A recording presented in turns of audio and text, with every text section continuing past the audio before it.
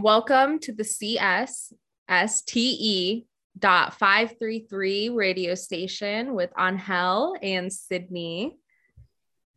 And we are back now for American as Apple Pie.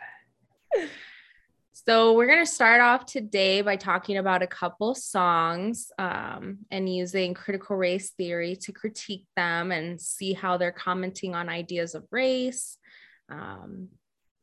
And let's just get into it. All right. So what we got first? The first song we have is Daryl Hall and John Oates.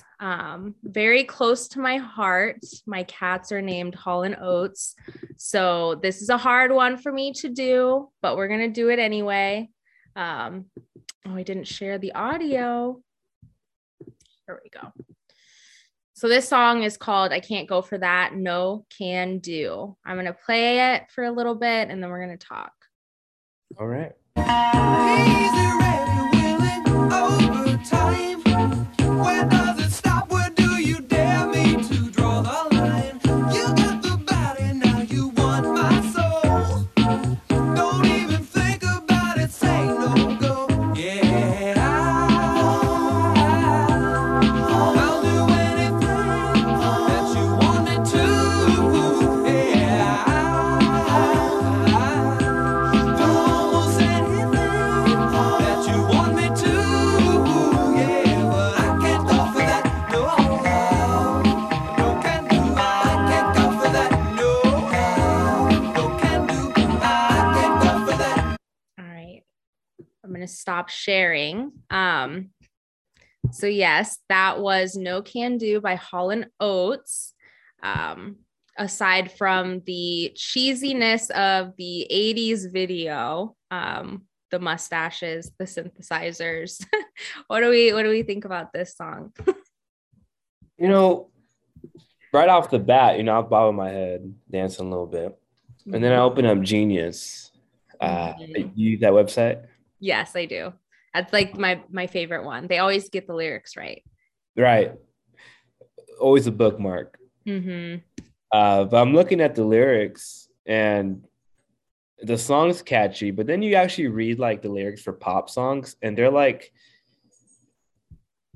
it's a little hard to follow. So, because you're dancing the whole time, right? Mm-hmm.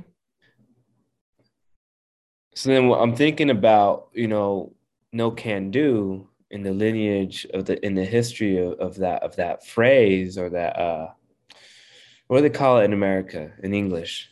I would say catchphrase or like a saying, just like a popular saying, I guess. Yeah. Right. It's one of those, and we don't really think about it, right? Yeah. So what do we know about that word or that phrase? Yeah. So when we were in Mir's class the other day, we were talking about common phrases that we use in English that we don't think about as having like historically negative connotations or like racist undertones. And when I was looking this one up, even though we had gone through it a little bit in class, it actually started being used around the 1800s. And it was like in a newspaper article. And they were mocking indigenous folks in North America. And by the 1920s, it became really common just to talk about any immigrant as like a way to tease the fact that they couldn't understand like certain English phrases or like certain verbs. They were just mocking the fact that they were non-native English speakers, essentially. So are you telling me in the nation of immigrants, this kind of thing is happening? Is this what's going on? All the time. And I think this song is kind of, I don't know, it's almost ironic to me because of course they didn't write this song thinking about immigrants or indigenous folk. But when I listen to the song, there's like these lyrics that are easy, ready, willing, over time. Where does it stop? Where do you dare me to draw the line? You've got the body, now you want my soul. And I think that's really interesting if you actually put that in context with like talking about indigenous folks and immigrants, like taking their bodies through ideas of genocide, we have ideas of rape culture, but then also like taking their souls through like cultural appropriation and these mocking phrases. Of course, they weren't thinking about that when they wrote it. They said it was supposed to be a commentary on how labels and managers would abuse them and like take from them and their money and all of this. So, you know, a little different, but right down to the lines, right? Yeah. If we're thinking, you know, passing lines and drawing lines, that's westward expansion. Exactly. And I thought it was funny because in an interview with Hall & Oates, somebody had called them blue-eyed soul, which is a term given to white people who sing like R&B and soul music, which is traditionally Black soul music.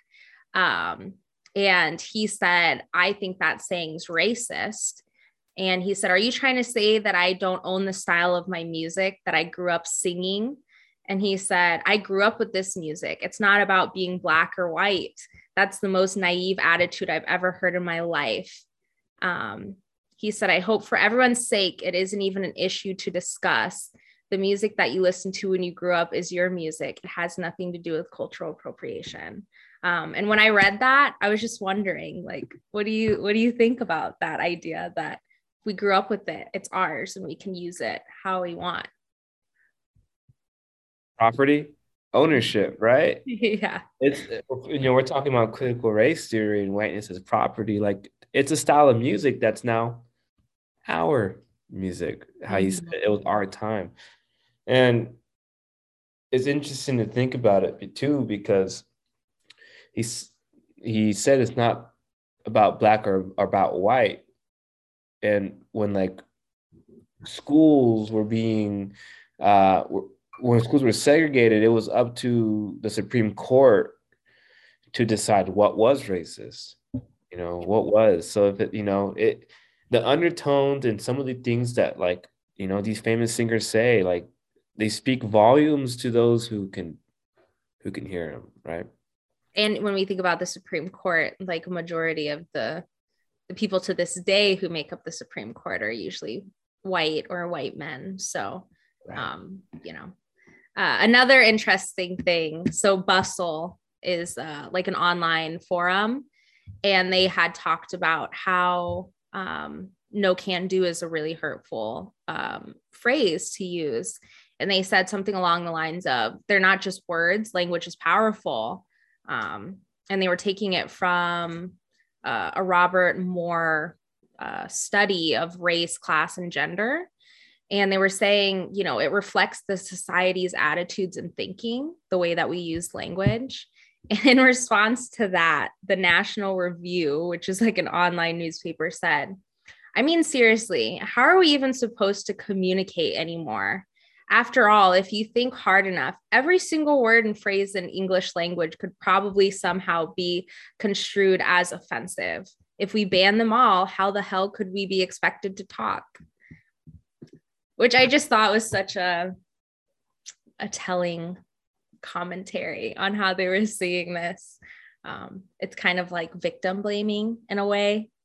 Be like, well, just get over it. Like, we're not trying to be racist. Right. I was talking to somebody and they said racist antennas.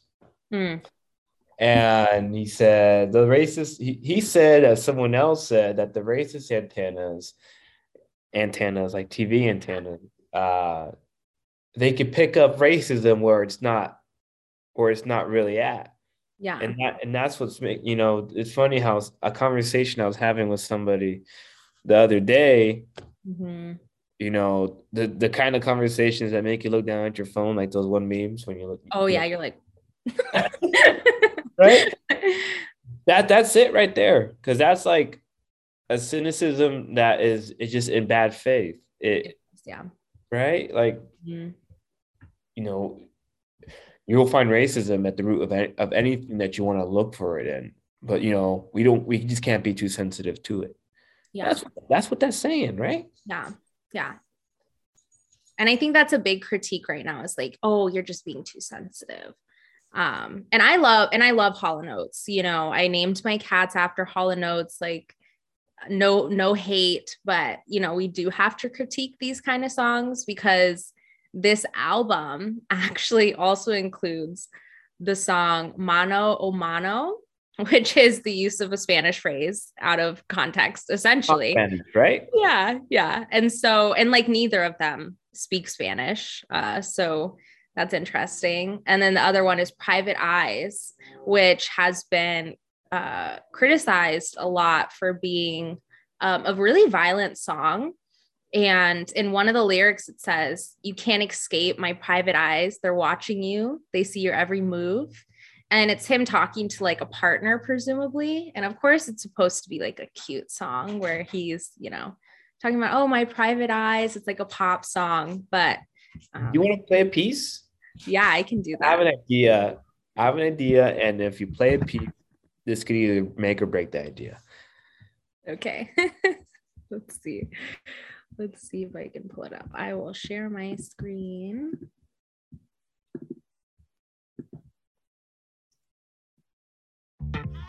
Well, Introducing of course, Instant. an ad. I should have used Apple Music or Spotify or something, but Up to you. welcome to YouTube. Okay, here we go.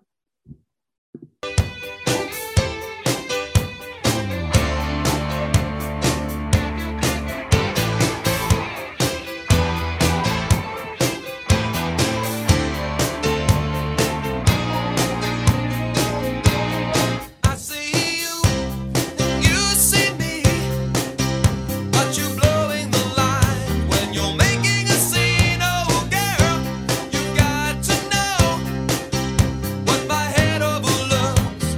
The senses will show to my heart when it's watching full eyes. You can't escape my private eyes. They're watching you. They see your every move. Private eyes, they're watching you. Private eyes, they're watching you, watching you, watching you, watching you. Were you able to hear it okay? Yeah. Maybe Very, well. very well. Sorry, my dogs are playing with their squeaker toy. Oh yeah, my cats are everywhere right now. Anytime I'm on Zoom, they're here. Yeah, it's time. It's playtime. But what I was saying earlier for that first song, I found myself, bobbing my head, dancing almost, right? Mhm. It's this music. It's the music. And what they were saying, no can do, that the history of that phrase, it was oppressive. But we don't, people on the radio, well, first of all, that kind of information is out of sight, out of mind in the first place. But if you hear the song on the radio, it's on the radio. It's Mhm. getting airplay. Everyone's dancing to it. Yeah. So the next one you played, the idea that I said it was either going to be made or broken was made, because I found myself again stomping my feet to the bass drum. Mhm. And, we don't think about the lyrics. Mm-mm. We don't read into them. We hear the music. Mhm. And, I kind of want to open a line of inquiry. Is that like interest convergence? Oh, absolutely. 100%. And it's like a lot of it's subliminal. Like we're getting these messages. Like I listened to like heavy metal music and there's this song called Subliminal, and it's like we're getting these messages subliminally and we don't know why we're so like angry or like comfortable with like racism in the world, but it's because like it's just always coming at us and we don't know because we're listening to songs like this, So yeah. Yeah. And and even then, metal, if you've ever worked at a concert, like a metal concert, or my partner tells me like they're scary, and you think about the demographic that goes, but you really think about the lyrics, Yeah. right? Meaning a song, like Yeah. Yeah, I know. Music. right. Oh man. Well, that was my song. If you want to bounce to yours, or I can do another one, it's up to you. Uh, I got one to share. Okay, cool. I'll play it on Apple Music and have the It's lyrics. probably a better choice. I don't have Apple Music, but Spotify is close. Almost, right?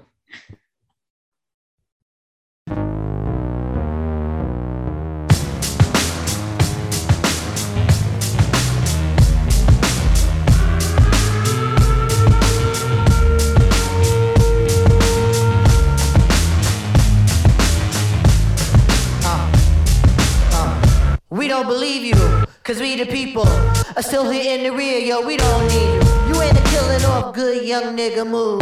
When we get hungry, we eat the same fucking food. The ramen noodle. This simple voodoo is so maniacal, reliable to pull a juju. The irony is that this bad bitch in my lap, she don't tell me she make money, she don't study that. She gon' give it to me, ain't gon' tell me none of that. She gon' take the brain to where the plane, she spit on that. The doors and signs with, don't try to rhyme with. VH1 has a show that you can waste your time with. Guilty pleasures take the edge off reality, and for a salary, I probably do that just sporadically. The OG Gucci boots are smitten with iguanas. The IRS piranha see a nigga getting common. Niggas in the hood living in a fishbowl. Gentrify here, now it's not a shithole. Trendsetter, I know, my shit's cold. Handsetter, because I ain't so bold. But yeah, all you black folks, you must go. All of you Mexicans, you must go.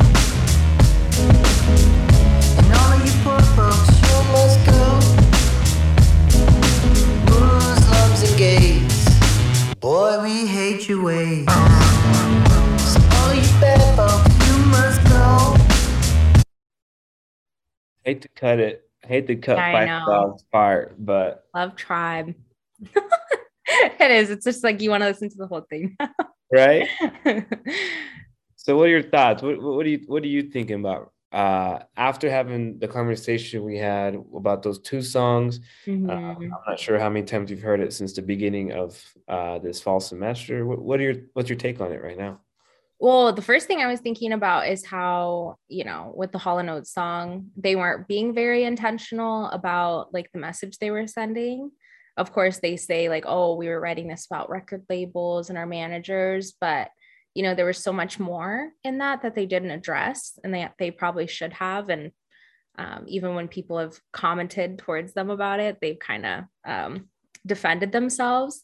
But with the Tribe song, like it's a very obvious message, and they're commenting on all of these things, and they're not just talking about one group of people, they're talking about all people, and they're talking about the fact that we're all in this together, we're eating the same food, like we're in the same neighborhoods, but yet we're pushing each other out, people have to leave, we're segregating each other, and I always have loved this song, so I'm biased.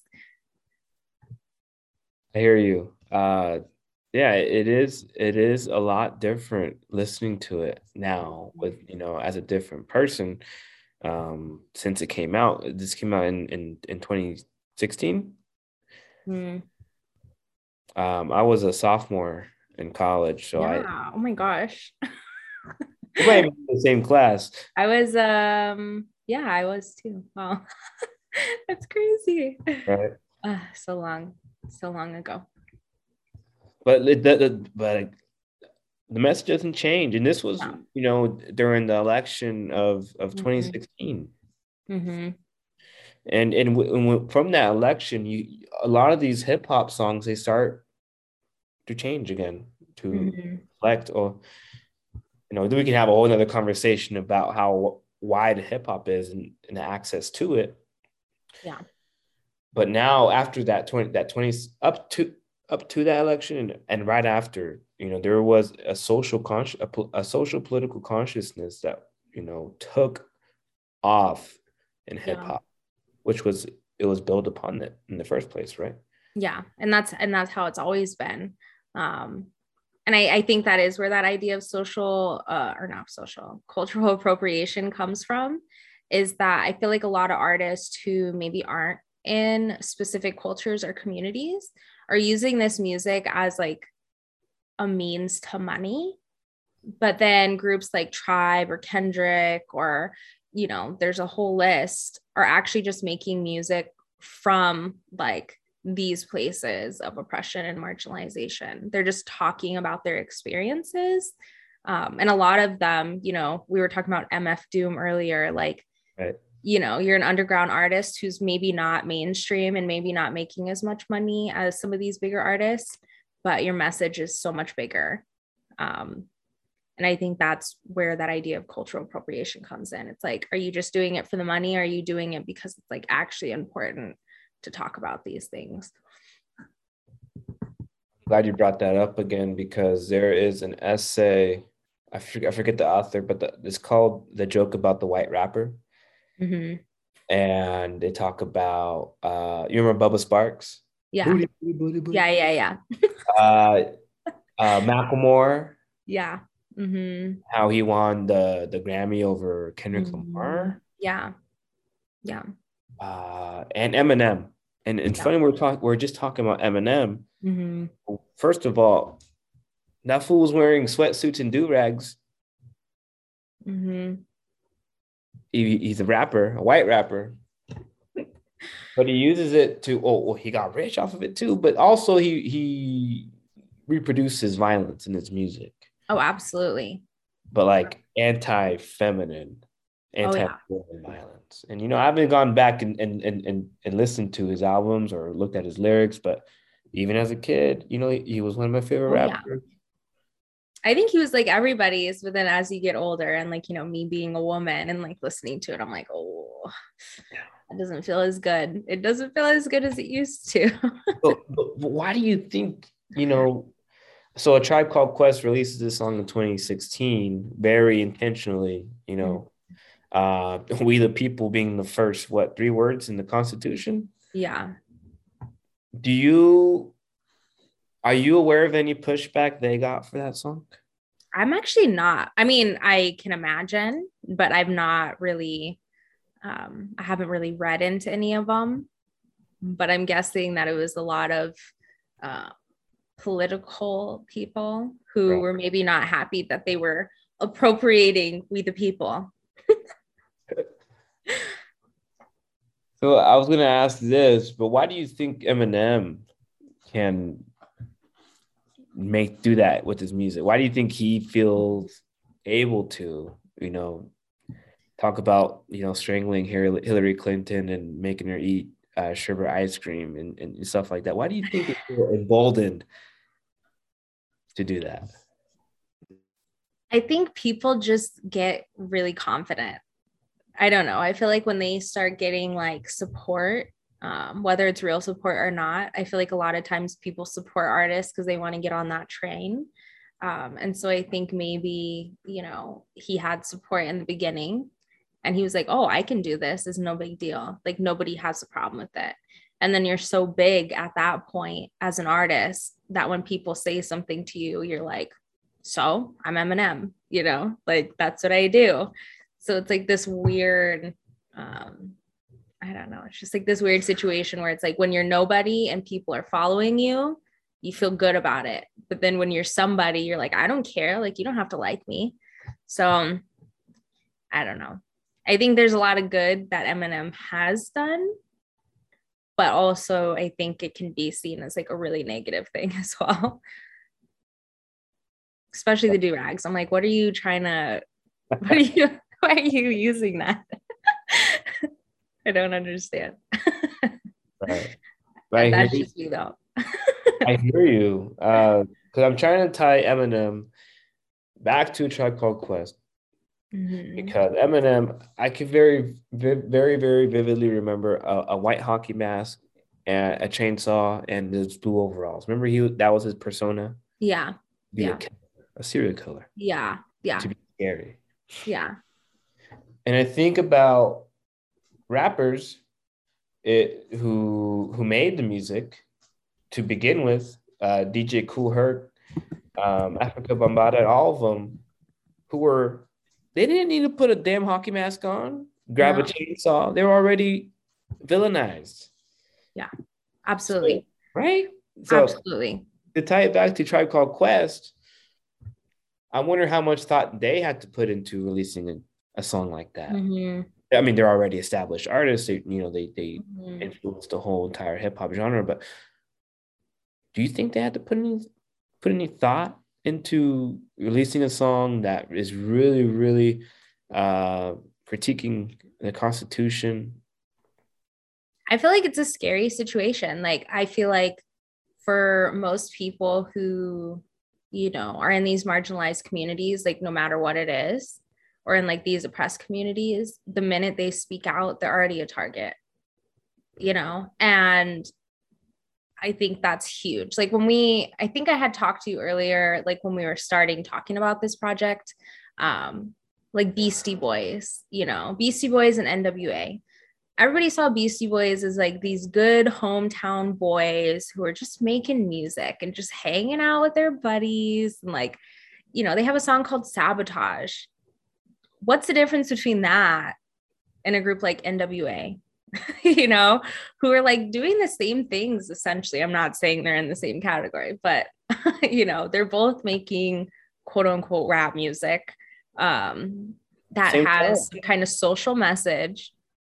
It's just one is seen as more wholesome than the other. Wholesome. Yeah. I love that word. Yeah. Because you got That's been my Travis. favorite word recently. It's just like, oh, it's so wholesome. But like, what's it really mean? Yeah. Yeah.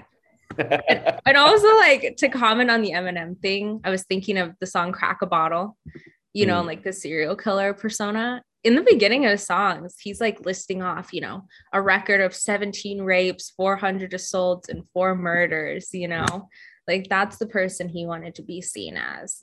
And like, you can argue, okay, he's trying to critique like rape culture and like all of these things. But was he doing a good job? I don't know. Well, and that's the question, is it the influencer or the influenced? Because, and this could be applied to everything else, even Dave Chappelle, because the question you ask, if he did it well, he made money. I was listening to that song in 6th grade. I didn't even know that. Yeah. Yeah. And So, it's like, I have to read into it for it to have like a cultural and social message. right. Like, he doesn't have to do the work. I would have to genuinely read into it and be like, well, maybe this is what he meant, but it's like, maybe not. I'm just reading into it. So You have to tune your racist antenna. yeah, my little antennas. Oh man. Yeah. One more thing on Beastie Boys and how you said wholesome. Mm-hmm. You got Travis Kelce, the football player, singing "You Gotta Fight for Your Right to Party." Mm-hmm. So wholesome, right? Yeah, that's a absolutely. guitar background. But NWA is making music, fighting for their rights. Like, literally. Period. Yes, right. Yeah. Just all of them, not just a party, but like all of their rights. Right. Yeah, it's interesting, and that's become like a fun, party song, where like NWA was literally banned. Like, they were like, we will take you to jail if you play this song, which shows how powerful music can be, but also like how sad it is. Also, double standards. How double standards, but then they got the steamrollers and they steamed over their CDs and they rolled them over, but they still bought them. Yeah, exactly. Yeah. Still. Yeah. Okay, so my next song is let me pull it up. I don't know why he keeps doing this. Sorry, hold on. You're good.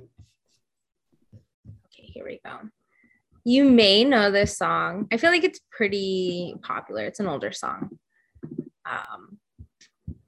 This is Bobby Caldwell's What You Won't Do for Love. Oh. It was released in 1978. And I love Bobby Caldwell. Okay. Me too. Genuinely. He's a white artist from New York. And so I don't know if I should give the background first or I'll just let you listen to it. And then, Okay. Yeah. I love this song. Me too. I'm just scared for what's gonna. It's not horrible. Okay. All right. Tell me if you can hear it. Okay.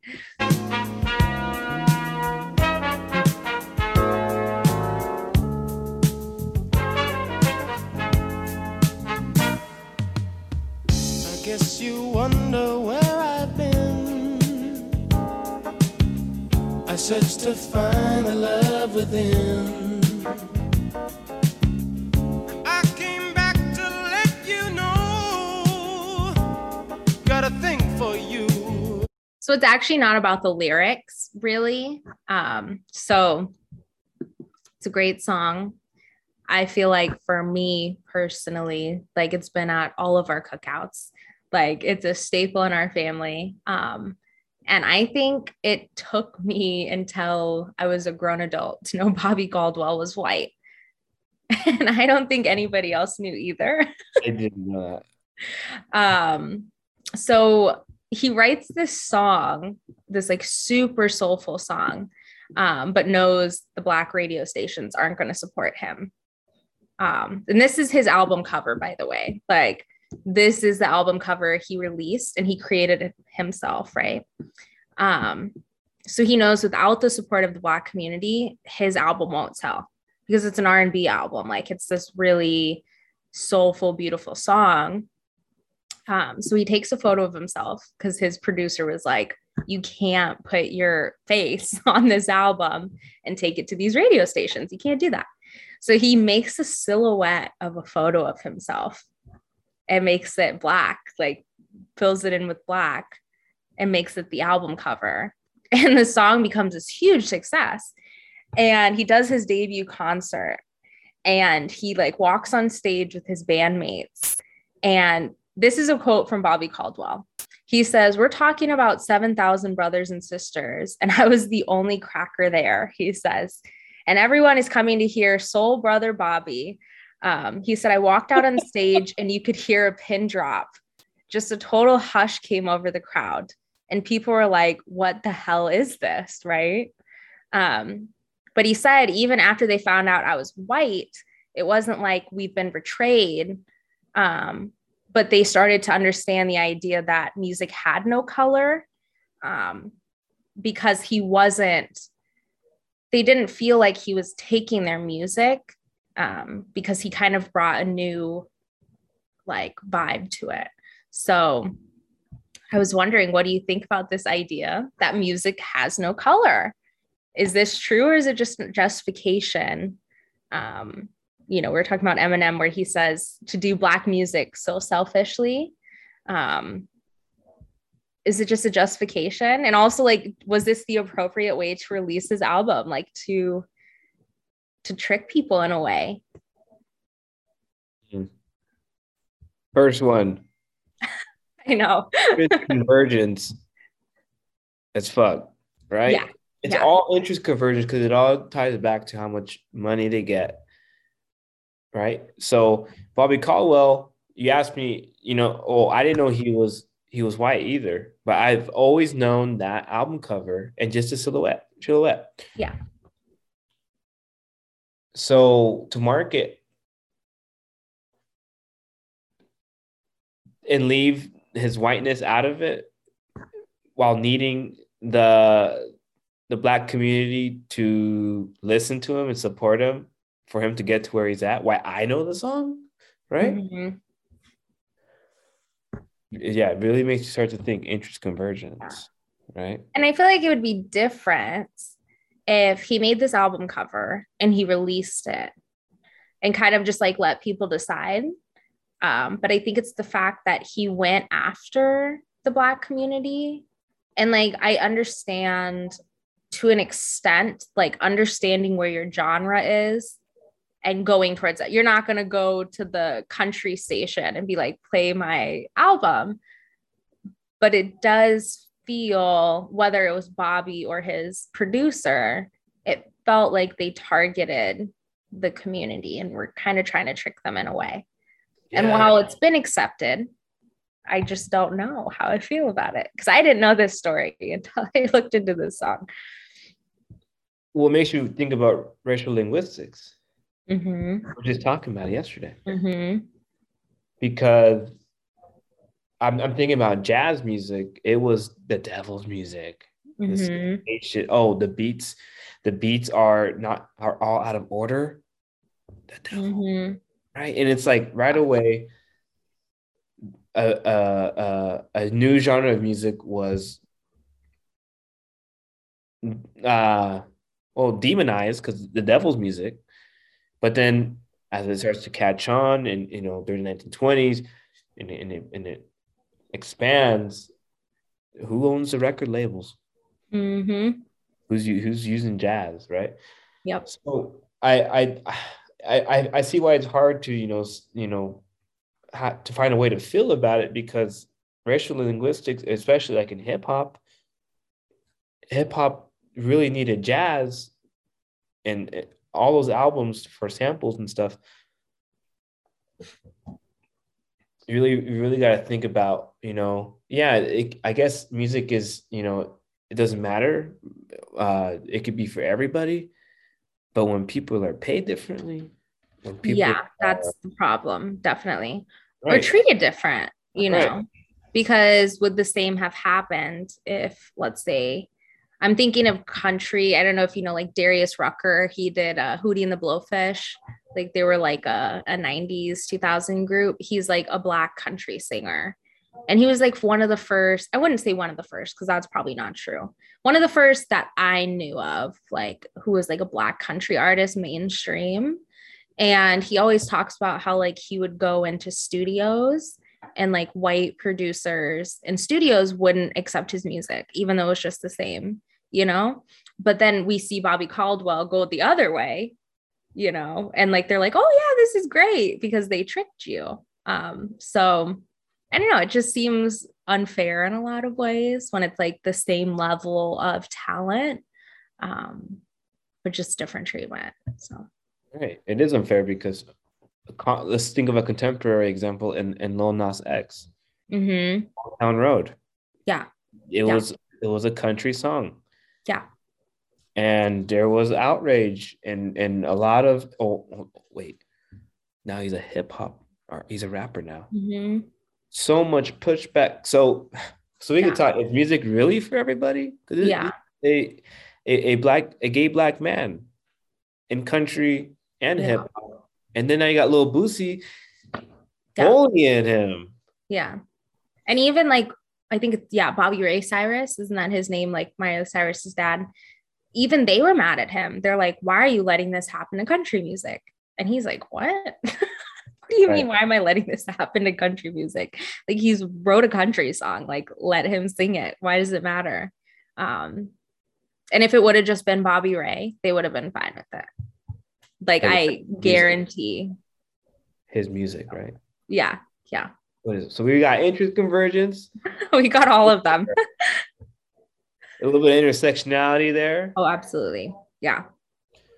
Because even thinking about Lil Nas X, like, when I hate that people have to come out. Like, that's so annoying to me because you don't go to a Christmas party and say, everybody, I'm straight. I just wanted you to know. Nobody cares. But that was like a whole other layer because then the Black community turned against him, So he has like that he's Black and he's identifies as male and he identifies as this and that, and it just really isolated him.